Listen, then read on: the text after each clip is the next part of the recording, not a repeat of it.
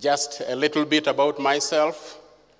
Grew up in a home where we were 22 children. My father had 5 wives. So I have 21 brothers and sisters.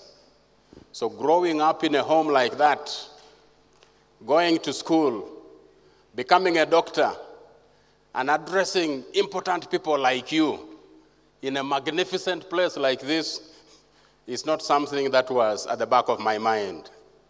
There is only one word that can explain why that difference from that background to where we are today. And that one word is grace. If it was not for the grace of God, I would not be standing before us today. So in case some of you are tempted to think, can I ever reach that stage? Can I ever become so and so? It is possible because of that one word, grace. God's riches at Christ's expense. Another reason why I'm standing before you this afternoon, in 1988, a young man died in my hands. Complications of HIV and AIDS. I was his medical doctor. 4 days before he passed on, he challenged me. I was working in Tororo, eastern Uganda. Doctor, what else can you do to save my life? I said, I'm doing the best that I can. He said, but it's not good enough for me. I'm going to die at the age of 24. And when I die, are you sure there is life after death? Because in this world, the Bible talks about surviving at least for 60 years or 70, at most 80. But I'm now dying at 24. So I'm losing the benefit of those remaining years. But I don't want to lose eternal life. So are you sure there is life after death? I said, yes. Don't you know what the Bible talks about? You know how Jesus raised Lazarus from the dead. And when he was talking to Mary and Martha, he told them, if anyone believes in me, they will never die. They will live forever and ever and ever. And there are many other passages in 1 Corinthians chapter 4, I think, verses 13 to 18. It talks about the return of the Lord, the sound of the trumpet, and those who will be alive will be caught up in the air with him, and then will be reunited with him forever. He was talking in a hoarse voice. He said, yes, I know that, but you're just reading from the Bible. To become a doctor, you went to school. That is why you are trying to treat me. To be able to treat my soul, if I were you, I would also go to school, theological school. Add on to medicine, theological education. Then you can begin to talk with confidence about life after death. Brothers and sisters, I felt like an arrow was going through my heart. I interpreted that as a call from the Lord to add on to medicine, theological education. And by the grace of God, in 1990, I moved into this beautiful country from Uganda with my family. We had 3 children then. Our 4th child was born at NEXT, the Nairobi Evangelical Graduate School of Theology. For those of you who know Kenya, it's in Karen. I was there for 6 years, 1990 to 93, did an MDiv, Master of Divinity. Then I was requested to be the doctor for the college. I said, I did not leave Uganda to come and practice medicine in Kenya. Can I pick on another degree? They said yes. So they helped me study MTH. And I studied 2 Greek words, kephale, headship, hupotasso, submission. That is a very dangerous word these days, especially when you are talking to husbands and wives, especially to the ladies. But the Bible talks about submission to the husbands, as the husband is the head of the home. So Christ is the head, as Christ is the head of the church, so the husband is the head of the home. So anyway, because I was now a senior staff member, the college paid for 90% of my fees for that second master's degree, to the glory of God. Because my wife was married to a senior staff, she also got 90% of her degree course that she was doing paid for. So that other 3 years, from 94 to 96, I took 3 years instead of 2 because of being a full-time doctor, but also at the same time full-time student. So I spread it out instead of 2 to 3 years. When I was graduating, I was to graduate at NEXT, 1996 in July. MAP International was looking for a medical doctor who knows how to touch base and interface with the pastors. So they were told, why don't you go to NEXT? There is a doctor about to graduate in July. So they hired me in May of that year so that I could not go back to Uganda. The rest is history. I've been in this country for 22 years thereafter, working as the director for MAP International, East and Southern Africa, 5 years, director for Africa, another 5 years, then by the grace of God, a global role, senior director for health and HIV/AIDS policy for all of the MAP offices in Africa, Latin America. We have also an office. They had an office in Indonesia and 2 offices in the US, Brunswick, Georgia, and in Atlanta. And I know some of you know this already, but for the sake of those who don't know, I thought I would just give that background. It does not matter where you are today. God is not yet done with you. The possibilities ahead, you are a bundle of possibilities. If you open up yourself to the Lord, there is a lot that is going to do for you, like we have been hearing from yesterday from the rest of our speakers. So if John, not his real name, had not challenged me to go to school, again to study theology, I would not be addressing this topic of empowering the faith-based community today.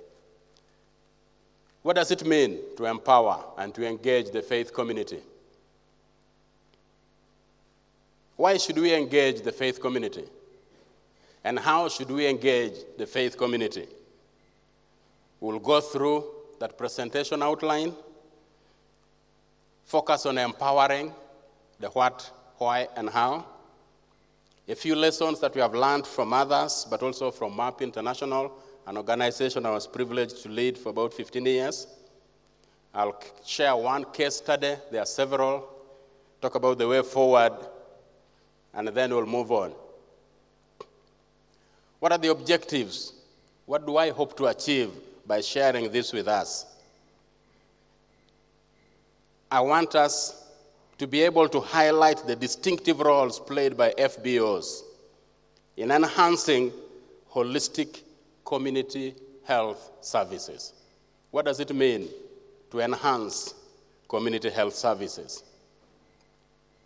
Number 2, I hope that we'll be able to commit to empowering faith communities to deliver quality health care. There's lots of quantity care, but it's not quality. What is it that God can enable you and me to do so that we can move from quantity to quality? And then 3, identify ways for strengthening the engagement between faith communities, governments, and other partners. Do you think we can be able to do that? Silence means consent. Thank you very much. As an introduction, I know a lady called Mona who works with the Christian Connections for International Health based in Washington. In the July newsletter of CCHI, July-August of this year, she made this statement, and I read, oftentimes, when I'm at meetings, people are surprised to meet someone from a faith organization that cares about global health issues and wants to share the work of faith-based organizations. Sadly, many people say what they hear is the news of negative regarding the people of faith. We can change that. So she says, help us to become a positive voice for the health of the people all over the world, with our policymakers, but also in our local publications. I don't know if you have heard that. I've heard in some settings, people will say, I would rather employ a non-Christian because their commitment to work and output is better than that of Christians. That's an indictment to the Christian community. And I hope we will work towards changing that. And I think and I believe that is why you have come to this conference. But even as we talk about faith organizations, what are they? A faith-based organization is influenced by stated religious or spiritual beliefs in its mission, in its history, and in its work. For our purposes, there are 3 categories of FBOs that I want to flash out there. First, religious bodies at local levels, such as mosques or churches, as well as local religious orders. For example, the Sufis, if you're a Muslim, the Jesuits, if you are Catholics, or Sisters of Loreto. Those are local institutions, or rather bodies within our communities. Then we have the FBOs, the faith-based organizations, NGOs that are related to one or more religious traditions that provide health development, social support, and some other kinds of services. It could be an NGO, but faith-based. Or it could be a network, groups of faith communities or faith-based organizations working together under a shared organizational structure. They have agreed that we will come together. And an example that I will share with us towards the end of this talk is IRCU, Interreligious Council of Uganda. The Interreligious Council of Uganda, IRCU, brings together the Catholics, the Anglicans, Seventh-day Adventists, the Orthodox, and the Muslims. And the heads of those institutions, the Mufti for the Muslims, the presiding bishops for SDA, His Eminence for the Orthodox, the Cardinal for the Catholics, and the Archbishop for the Church of Uganda, or the Anglican Church, they come together. And I'm told on a good weekend, Muslims going to their mosques on Fridays, SDA is going to pray on Saturdays, the rest of the Christian bodies and groups going to pray on Sundays. About 15 million Ugandans go through the doors of some faith-based institution. That is just talking about the weekend. But of course, some of those other groups and churches also have meetings midweek. So if it is indeed transforming a community that we are interested in, why don't you work with such a body, a network like that, that has an ability to meet about 15 million Ugandans? And the population of Uganda, I'm told, is about 35 million. So that's about half of the country that goes through these institutions. There are messages when the bishops, especially the Catholic bishops, write a pastoral letter. It's read in every congregation in the whole country. So if indeed we are interested about changing people, why don't we work with faith-based organizations? Why don't we engage them? WCRP, World Council of Religions and Peace, also brings Christians and Muslims together. When it comes to issues of advocacy, like it happened in this country one time, the Muslims and the various Christian groups got together and they walked towards Parliament and they were demanding for the reduction of the prices of ARVs. And because there was a collective group and many of us talking together, that pricing of ARVs came down for the benefit of the people who we seek to serve. What makes FBOs unique? According to William Forge, a doctor who I think was heading CDC, Center for Diseases Control in the US, made this statement. 3 conditions are required for people to feel responsible for the future. And the faith groups foster each of these conditions. The first one is kinship. The second one is equity. The third one is continuity. In faith groups, we understand a tradition that goes backwards and a responsibility that goes forwards. And indeed, if you look at the history of the church, 2,000 years back, they have been concerned about the health of people. But we are also looking forward. So that is our tradition. It goes backward as faith-based people, but it also goes forward. And I would want to be connected with such a tradition that goes beyond 2,000 years. When the last case of AIDS is recorded one day, hopefully in the future, The organizations that are working to stop HIV and AIDS will dissolve, but the church communities, the faith-based groups will continue because there will still be work to do. That's why I'm excited about working with faith-based organizations. When we talk about empowering, what does it mean to empower? These are some of the steps. Some of them I learned from friends, from Tear Fund UK. Other things we coined up for those of us who are associated with LIA. I see Dr. Yared here and others. We coined them at LIA, the steps for engaging communities. Number one, we envision together with the community. What are the needs? We don't come from outside, as we were being told earlier on today by Sister Florence.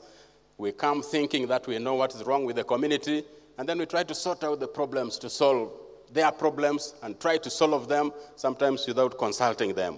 So we envision together with the community. Then, when they invite us, not when we invite ourselves to the community. There are times when we have invited ourselves.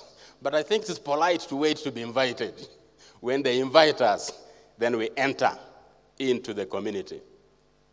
And when we have entered, then we equip them, individuals, as we build their capacities, but also the institution and their partners that they are working with. As we continue to equip them, we're already moving towards empowering the leadership especially and other actors within that particular community. And when you empower the leader is working with several other people below them. And the definition of leadership that I like to use is the one that I've learned from the Haggai Institute, for those of you who are associated with the Haggai Institute. Leadership is a discipline of deliberately exerting influence within a group to move that group to set goals for beneficial permanence that fulfill the group's real needs and not the needs of the leader. I will repeat. Leadership is a discipline of exerting special influence within a group to move that group to set goals for beneficial permanence that fulfill the group's real needs. We have had other leaders. I think you know about Amin Dada. He was a leader, yes, but he was not leading people to set goals to fulfill what it is that they needed solved. He was leading them for self-aggrandizement. And the number of people who he killed, we cannot even begin to number. Today, my wife, on her knees, has got scars. I think that's why she wears long dresses most of the time, because she doesn't want people to see those scars. Because at one time when we were at college in Makerere, the soldiers walked in and started beating everybody left, right, and center during the time of Amin. He made the ladies from the particular hall where my wife was to walk on their knees. And as they walked on their knees on gravel, they would be beating them and pouring water on them. And when you find a pool of water, they would tell them, roll. Lie down on that water and roll. Look at the sun, open your eyes. If you don't open your eyes, the back of the gun, they poke you on the cheek. We have gone through some of those experiences. People liked him, some people liked him. But that kind of leadership is destructive. It is not empowering. Maybe you know some other leaders who are like that. I'm hoping at the end of these 2 days, the organizers of this meeting will have exerted a special influence on you, will have moved you to try to set goals. That will help you to help the people who you seek to serve. So that 5-10 years from now when we meet, we'll be hearing testimonies from some of you. I thank God that I attended that meeting in August of 2013. I learned this lesson. It helped me to do this. I already knew this, but I had some gaps. And because of those gaps, when I listened to what was being said, I was able to extend studies. I went back to school. I built up myself. I've accomplished this goal. and that goal. That's what empowerment is all about. As you empower people, you enable them, the main actors, with the requisite skills and the tools that they need to be able to do the work that they have set out to do. Part of empowerment is then also to engage all of the main actors. Envision, you enter, equip, empower, enable, engage. Last but not least, exit. There are some of us who have been leaders in my own tradition, church tradition. Those of you who know which tradition I come from, once you are made a leader, you're a leader until you reach the age of 65. If you're a good one, praise the Lord. The people you are leading will be happy. But if you're a bad one, and they make you one of those leaders at the age of 40, it means the people you are leading have to endure you for the next 25 years. There is very little that they can do. But I think it's good to exit. The Lord Jesus Christ was in the world how many years altogether? 33. How many years in ministry? 3 years. Within those 3 years, he selected a group. He exerted influence on them. Whatever he began to do, whether it was to open their eyes, the eyes of the blind, and the disciples who are there, the apostles, eventually who became the apostles, it was for them to learn certain lessons. So in the end, when it came for him to go, in John chapter 19, verse 30, on the cross he's dying and he says it is finished. Doing the work, fulfilling the will of God, teaching the word of God. It was finished because he had empowered a group of 12 who, when they started to do what they were to do, because the Holy Spirit came upon them, even their enemies said, these people are changing the world upside down. That's the kind of empowerment and the leadership that I'm talking about. So there comes time to exit. Sister Florence this morning was talking about delegation. So he delegated. So understand, when he went to heaven, this is not in your Bibles. The angel said, is the work over? He said, yes. So whom have you handed over to? Then he started naming. Peter. He said, oh my goodness, the guy who denied you. Yes. And then Thomas. Oh, you mean the doubter? Oh, yes. And then he went on. I understand the angels went to the corner and discussed a little bit. Let's ask him if he has plan B, because that plan A is not going to work. So they came back to him and said, Lord Jesus, do you have a plan B? He said, I don't have a plan B. I have only 3 plans.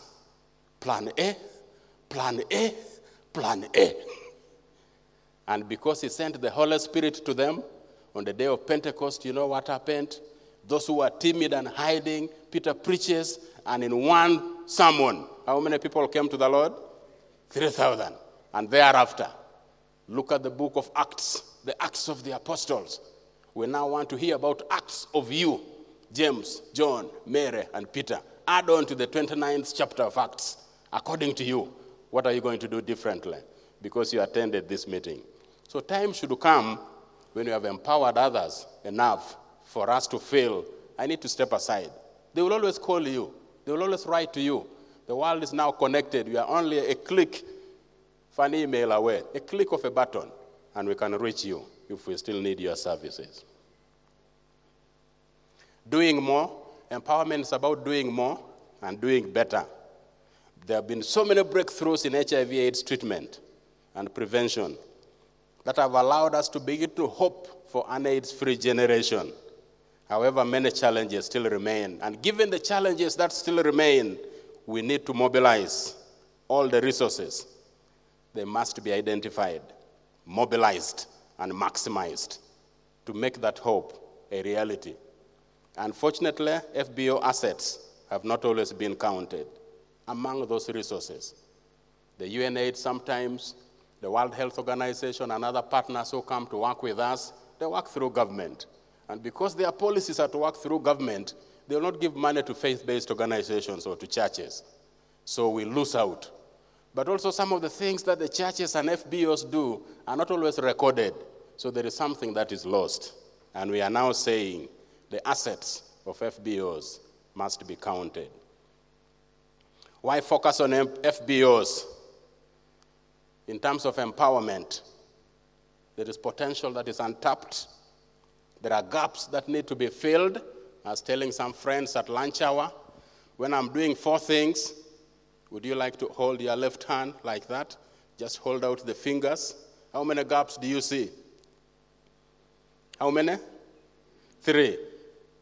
Okay, hold out 3 fingers. How many gaps do you see? Okay, hold out 2 fingers. How many gaps do you see? Whatever it is that you are doing today, if some of us came to evaluate, I think we'd be able to help you to see a gap or gaps. And because we are not yet finished products, we also now need another person with their gaps.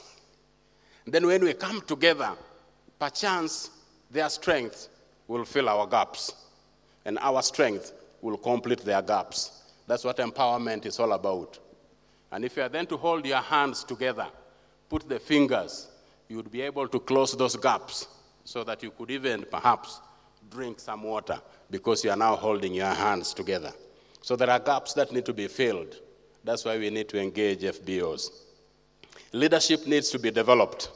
And I've given you the working definition of leadership. New knowledge and skills need to be acquired. That's why we want to talk about visiting FBOs and helping them to do a little more. There are modern tools and ways of caring for the sick today. There's a sister called Emily here yesterday. She used to work with LIA, moved on to PACWA, AEA, Association of Evangelicals of Africa. But yesterday when I met her, she's now working with Daktari something something, an organization that is concerned about the use of technology in treating patients. You don't have to be with the patient face to face to be able to help them because of the technologies that we now have developed. This can be shared. So those are some of the reasons why we need to empower. How do we engage with them? And why should we engage with FBOs? Because they are salt and light. Yesterday we were told about being the light. Be the light and be the salt. Because partnerships matter. Because we need to redistribute resources. So if you are doing something, I also don't need to be doing the same thing that you are doing. If I'm doing something that you also need to benefit from, we could then maximize and synergize and share some of those resources instead of replicating and always beginning from ground zero. Protection of the weak. The church communities and the faith-based communities are out there protecting the weak. Value-based services. And then because of the sanctity of life. What has been the contribution of FBOs? I just want to focus on that first bullet. They provide at least 40 to 50% of health care in many of the developing countries. And I'm told in DRC, it could even go up to about 70%. So if you leave them out, there is a great majority of people who will not benefit. Why do we need to work with FBOs? Because without engaging them, we will not achieve the MDGs. How many MDGs are there? Millennium Development Goals? 8 MDGs. To do with the eradication of poverty, achievement of universal education, primary education, promotion of gender equality, and empowerment of women. There comes the word again. And then those in the red are all to do with health. Reducing child mortality, improving maternal health care, combating HIV and AIDS, TB, malaria, and other diseases. We're talking about health. That is all.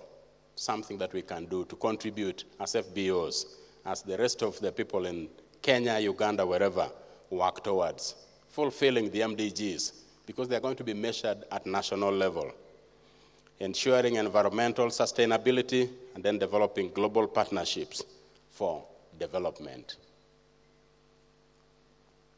There are major challenges. Some of them are inequalities, inefficiency, poor infrastructure, limited financial and human resources. Then some other people are just excluded from the services that are being delivered by our government. FBOs, faith communities, mission-based hospitals have been playing and continue to play a great role. I was talking with Brother John Stewry. He's the son of Dr. John Stewry. the founder of Tenwick Hospital. And those of you who come from Bomet know the role that Tenwick Hospital has played over the years, helping people. And those of us who were in Savo room yesterday, listened to Dr. Russ, talking about how he's enabling and multiplying himself through other younger doctors in terms of surgical training and promoting them, so that when he leaves one day, they will take over from him. Great, great, great contributions. We thank God for people like those. Those challenges cannot be eliminated by governments alone. We need FBOs to be involved. Then these days we are hearing international development is going local. According to this gentleman, Ralph, aid groups and staff are adjusting the way that they do business. The changes are profound, and they don't always come easy, he says. Many governments in the developing world need help handling the influx of budgets. There's a lot of money that is coming into Africa. We are hearing already the Chinese are coming. Thank you for the Chinese, and thank you for the good roads. Our brothers from Korea are here. Thank you, Brother Kim and others. Let's continue to partner. Then other people, Americans are coming. Thank you, Lord. John, thank you, brother, for coming. Europe and other places. And as they come, let's identify what it is, where our gaps are. We focus on those gaps. Together, by partnering with them, we'll be able to close those gaps, and we'll be able to improve the way we do business. There is need to add capacity and win the trust of donors so as to create sustainable partnerships. This is a quote from UNICEF. UNICEF is not a Christian organization. Religion plays a central integrating role in social and cultural life in most developing countries. There are many more religious leaders than health workers. They are in closer and regular contact with all age groups in society, and their voice is highly respected. In traditional communities, religious leaders are often more influential than local government officials or secular community leaders. This appeared in a Health Communicators article, 1995, by UNICEF. I know some people who work in UNICEF are Christian, but as an organization, they don't embody what you and I believe in terms of our faith in God. But they recognize we have a role to play. Why engage FBOs? Because of the track record that we already talked about. Responsiveness and long-term commitment. Integrity. Individuals in America and around the world give more of their philanthropic dollars to religious institutions than to any other group. On the whole, religious groups have a record of fiscal responsibility and a divine mandate to be good stewards of the resources that are allocated to them. Develop and build up integrity. Why engage FBOs? Access to the wide audience, like we talked about earlier on. Moral authority, advocacy, a holistic approach to health, melding the spiritual, the physical, the mental, and the social dimensions of health. That's why I'm excited about talking with and working with FBOs. When it comes to empowering the how do we empower? Already, Luke 4:18 and 19 has been quoted. The Holy Spirit is upon me. The Spirit of the Lord, the Spirit is upon me. He has anointed me to do the following. As you read what Jesus talks about, opening the eyes of the blind and empowering. That is all about empowering individuals. If individuals are empowered, they will empower families. If families are empowered, they will empower communities. If communities are empowered, the nation will be empowered.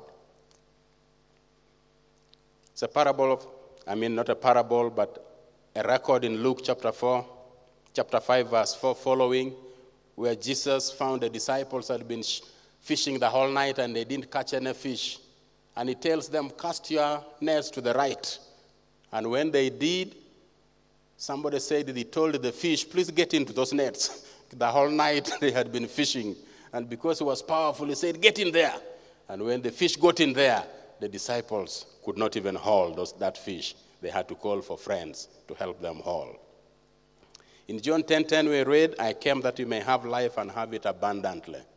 Your role and my role is to add to the abundant life that people need, those who we seek to serve.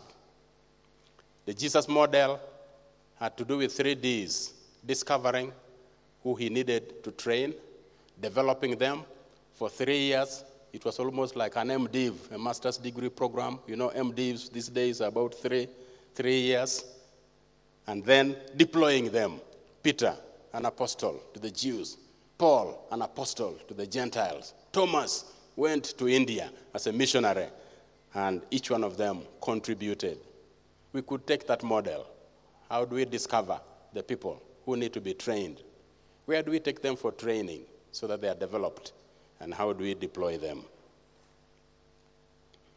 The process, also in Acts, the Holy Spirit imbued them.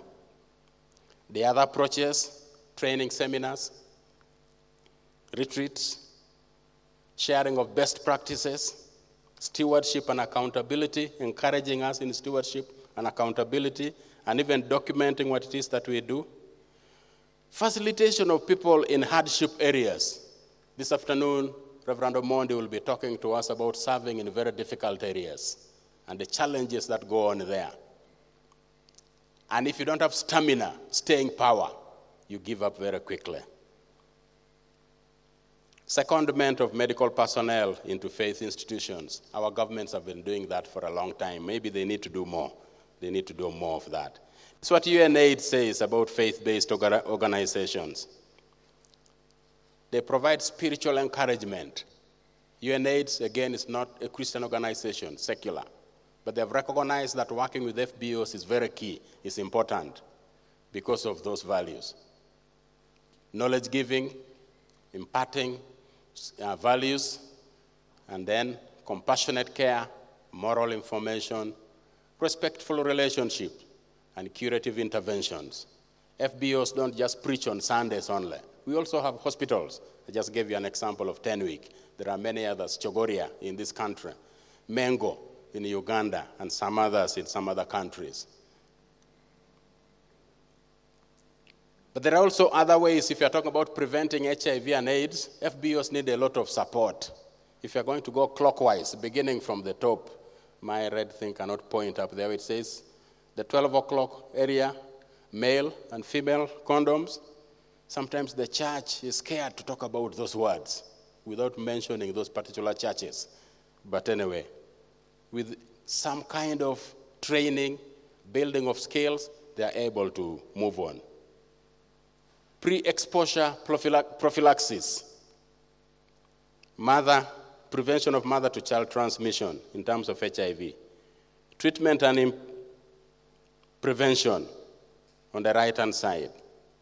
Male circumcision. These days it has been proven. By circumcising the males, you reduce the transmission of HIV and AIDS by about 60%.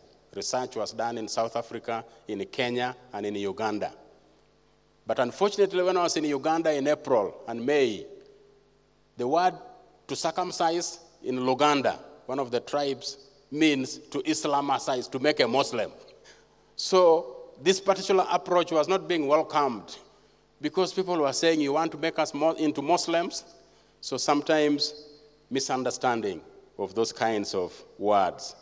So now they had to train the pastors for them to know exactly what it is they're talking about. VCT, clean injection and equipment, cervical barriers and diaphragms, microbicides, all of those are ways to prevent HIV and AIDS. There is not just one bullet, as those of you know. Esther and others are here from Compassion. You're working in these areas.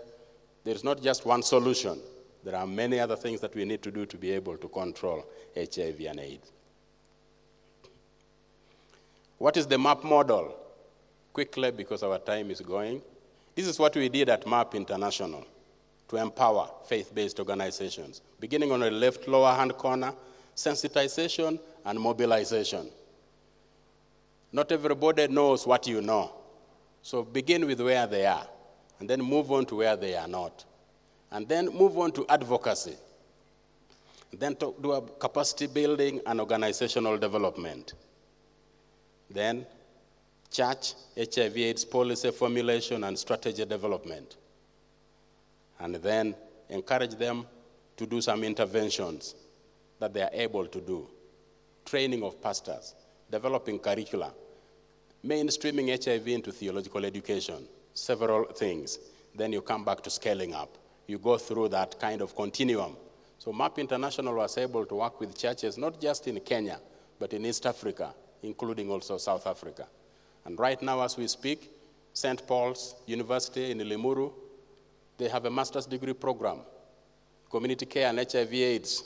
Esther is one of the graduates from that program, and she's able to do more today than what she was able to do maybe before she went through that course. So just networking, we are able to help one another. Giving hope. Then there is the WHO Constitution. The objective of the World Health Organization shall be the attainment by all peoples of the highest possible level of health. One time they talked about health for all by which year? By the year 2000. Did we achieve that? We've not been able to achieve that. That's why we need FBOs to be involved to be able to achieve some of these declarations that they come up with. I want to focus on number 5 as we work with WHO, and the head of WHO, Dr. Margaret Chan, is there. She emphasizes partnerships, and we've been talking about partnerships all along. Fundamental health needs, strategic concerns, but also operational concerns. Partnerships are key, and FBOs can be part of those partnerships. Our health systems are collapsing. Health systems in most developing countries are so overburdened that they are hardly able to deliver the necessary services. And the picture that somebody shared with me is that one there. The donkey is supposed to pull that load, but the load has become so heavy that the donkey is not able to move. That is how some of our health systems look. We are supposed to provide services, but now somebody needs to help us before we can help other people. That's why we talk about building of capacities. There's a lot more to do. There are other things that WHO has said, but we don't have time to talk about that. I wanted to focus on self-empowerment. I don't even have to complete all the slides here. I want to stop here and take a few questions for the remaining time. But I thought we should talk about self-empowerment. At MAP, MAP is medical assistance programs. When we used to talk about empowerment, there were 5 I's. Empowerment has to do with helping people to recognize their identity. They are created in the image of God. The self-worth, self-esteem, and self-confidence derived from our creation identity. If you are created in God's image, and God is creative, it means that you and I are creative. So it means we have ideas, ability to envision and dream alternate futures. If we implemented those ideas correctly, capacity to act, setting goals, planning, appropriate knowledge, skills and tools are given to us, then we are able to achieve certain things through implementation of those ideas. And if you are working within this community for a long period of time, then we are able to create the 4th I, impact, learning through monitoring and evaluation.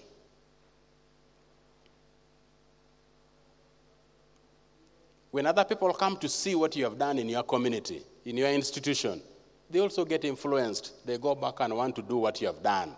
So the 4th I has contributed to the last I, influence, advocating for just and fair laws, policies, systems, and structures. Because we are created in God's image. We have that identity. When we go to a community, we don't talk about poor. Those are NGO languages, marginalized. And those are things that we don't need to be talking about. In one of the sessions that I attended, we were asked a question, What does God need to create? God creates from nothing. So don't say you're poor. Then you're a candidate for God to use to be able to produce something. If He's able to produce something from nothing, and for you are just alive, you're even breathing, you are walking, you've been eating, somehow you have some little resource somewhere, God is interested in helping you utilize that. Identity, ideas, implementation, impact, and influence. Engaging the faith communities. Create space for formal and informal discussions with faith-based initiatives. Conferences like this create that space for us to engage.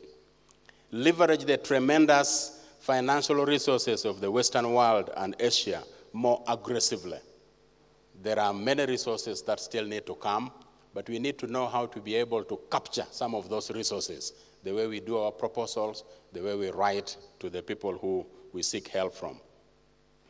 Extend more support to grassroots FBOs and institutions in the front lines of battle against what somebody has called PID, poverty, disease, and illiteracy.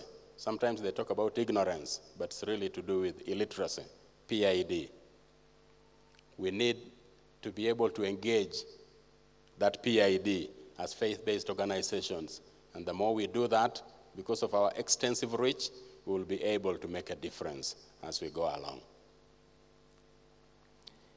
A group called QAHA, Christians United Against HIV and AIDS in Africa, came up with 13 ways to build up the capacity, the 13 key aspects that constitute HIV and AIDS competency in a church if you are responding to HIV and AIDS specifically.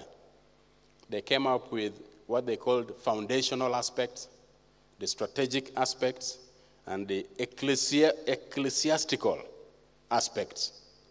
The foundational are just the facts and sexuality, talking about sex and sexuality. When we started at MAP International to talk to pastors about sex and sexuality, one of the meetings I attended, I challenged the bishops. Brother Marube, I told them, write the name of your sexual organ in your vernacular. The bishop's hand started shaking, and I saw some pens falling down. Because you don't do that. I said, if we cannot talk about this in our vernacular, how can we then be able to influence the communities that we serve? We developed a tool. One of the booklets that we developed was Growing Together, Parents and Their Children. And some of the things we talked there, maybe because I'm a medical doctor, I'm a little bit explicit in the way we do things. So when we were in Siaya, one of the pastors said, Doctor, talking the way you are talking is not for me. What we will do, we will arrange for you to be coming every month to come and talk to us the way that you are talking. I said, that is not building capacity. It will not help. So talking about sex and sexuality is very key. We need to build the capacities of our church leaders to do that. The strategic aspects are to do with prevention, addressing stigma, advocacy, empowerment, leadership, and healing. And then the liturgical, Richard is already coming to me. Let me go to the conclusion. I was going to talk about IRCU. I talked about IRCU, Interreligious Council of Uganda, and I told you that it reaches about 15 million people out of a population of 35 million. In one weekend, we can work with them. What is the way forward? To attempt to heal the suffering body is much. To carry the water of salvation to thirsty souls is more. But to combine the two is the grandest work a man or a woman can do. That is from Sir Dr. Albert Cook, the founder of Mengo Hospital, which became a precursor of Mulago Hospital, which is now a training, teaching hospital in Uganda for medical students who go through Makerere University. To combine the first role and the second role is the grandest work that a man can do.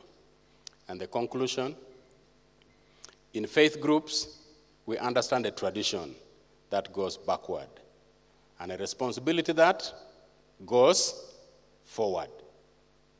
If you don't mind, could we read those words together of William Forge, Dr. William Forge? 1, 2, 3.